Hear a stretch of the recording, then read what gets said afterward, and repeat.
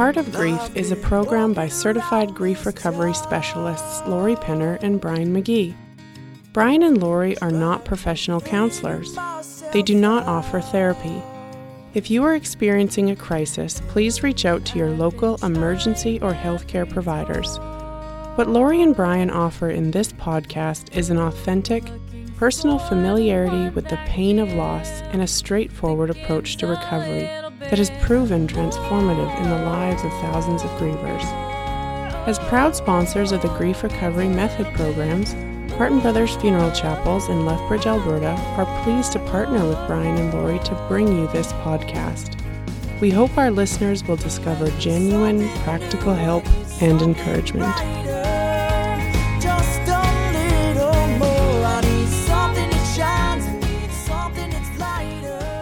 Welcome to our listeners. This is Brian at the Heart of Grief. Today I'm doing another solo episode for November 11th, 2020. And don't worry, we haven't forgotten about Lori.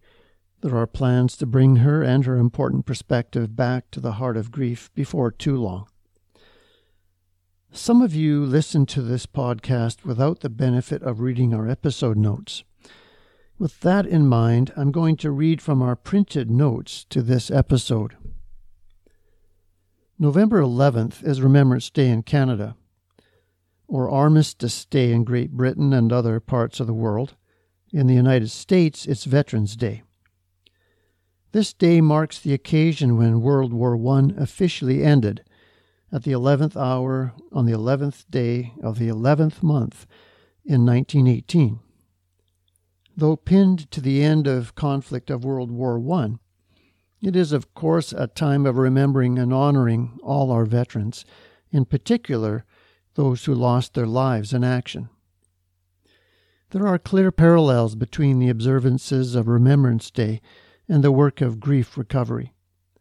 For me, there is a personal connection, as my father served in World War II. But for all of us, there is the important practice of acknowledging significant loss, of remembering those who died and our relationships with them, or to them. Finally, there is the importance of taking appropriate steps to incorporate the lessons learned from loss and remembering into the fabric of our present lives. That's what the Grief Recovery Method programs provide for in a very straightforward and effective manner. I mentioned my father. When Lori and I lead our grief recovery programs, we share and teach our participants in part from our own loss experiences. For me, this includes speaking about my father and my relationship with him. He died in January of 1999 at the age of 85. I miss him. My memories of my father include the knowledge that he served in the Canadian Army during World War II. He was involved in action in France following the D-Day invasion. He spent the last 8 months of the conflict in a prisoner of war camp. I have no doubt he came home bearing his share of emotional scars.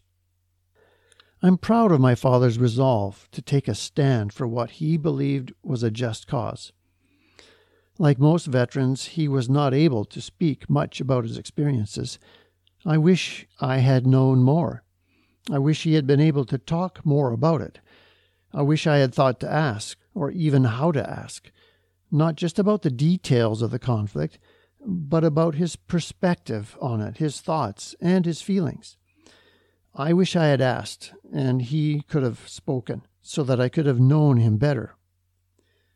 I believe that not being able to speak and to be heard took a tremendous toll, an emotional toll on our veterans, and continues to do so today with our veterans of more recent conflicts. As I remembered my dad through the process of the grief recovery program, I realized that I had never thanked him directly for his costly service that helped win my freedom to live a life of unbounded opportunity and encouragement to live with values of truth, caring, and service. An important part of what I learned through the grief recovery method was that I needed to tell him, and I could tell him. I learned it was a vital and natural response to a full, honest relationship memory.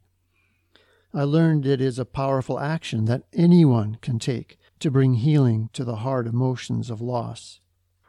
I'm grateful to my dad and to the lessons learned from the great conflicts. I'm grateful for an awareness of obligation to live out as fully as possible the freedom earned for us by the sacrifices of others. I believe I learned to not allow setback or disappointment to keep me from moving ahead with what I feel called to invest myself in. So, once again, thanks, Dad, and thank you to all our veterans. I don't know what will be happening with Remembrance Day services around the world this year with COVID-19 pandemic restrictions. I do know that where I live, the in-person memorial events have been canceled, and that's disappointing. Perhaps that makes this time to remember here on the Heart of Grief even more important. I'm going to finish this short special episode by reading Colonel John McCrae's famous poem, In Flanders Fields. Then the fourth stanza from Lawrence Binyon's 1914 poem, For the Fallen. This is the Ode to the Fallen, recited at many Remembrance Day cenotaph ceremonies around the world. In Flanders fields the poppies blow, between the crosses, row on row, that mark our place. And in the sky the larks, still bravely singing, fly, scarce heard amid the guns below.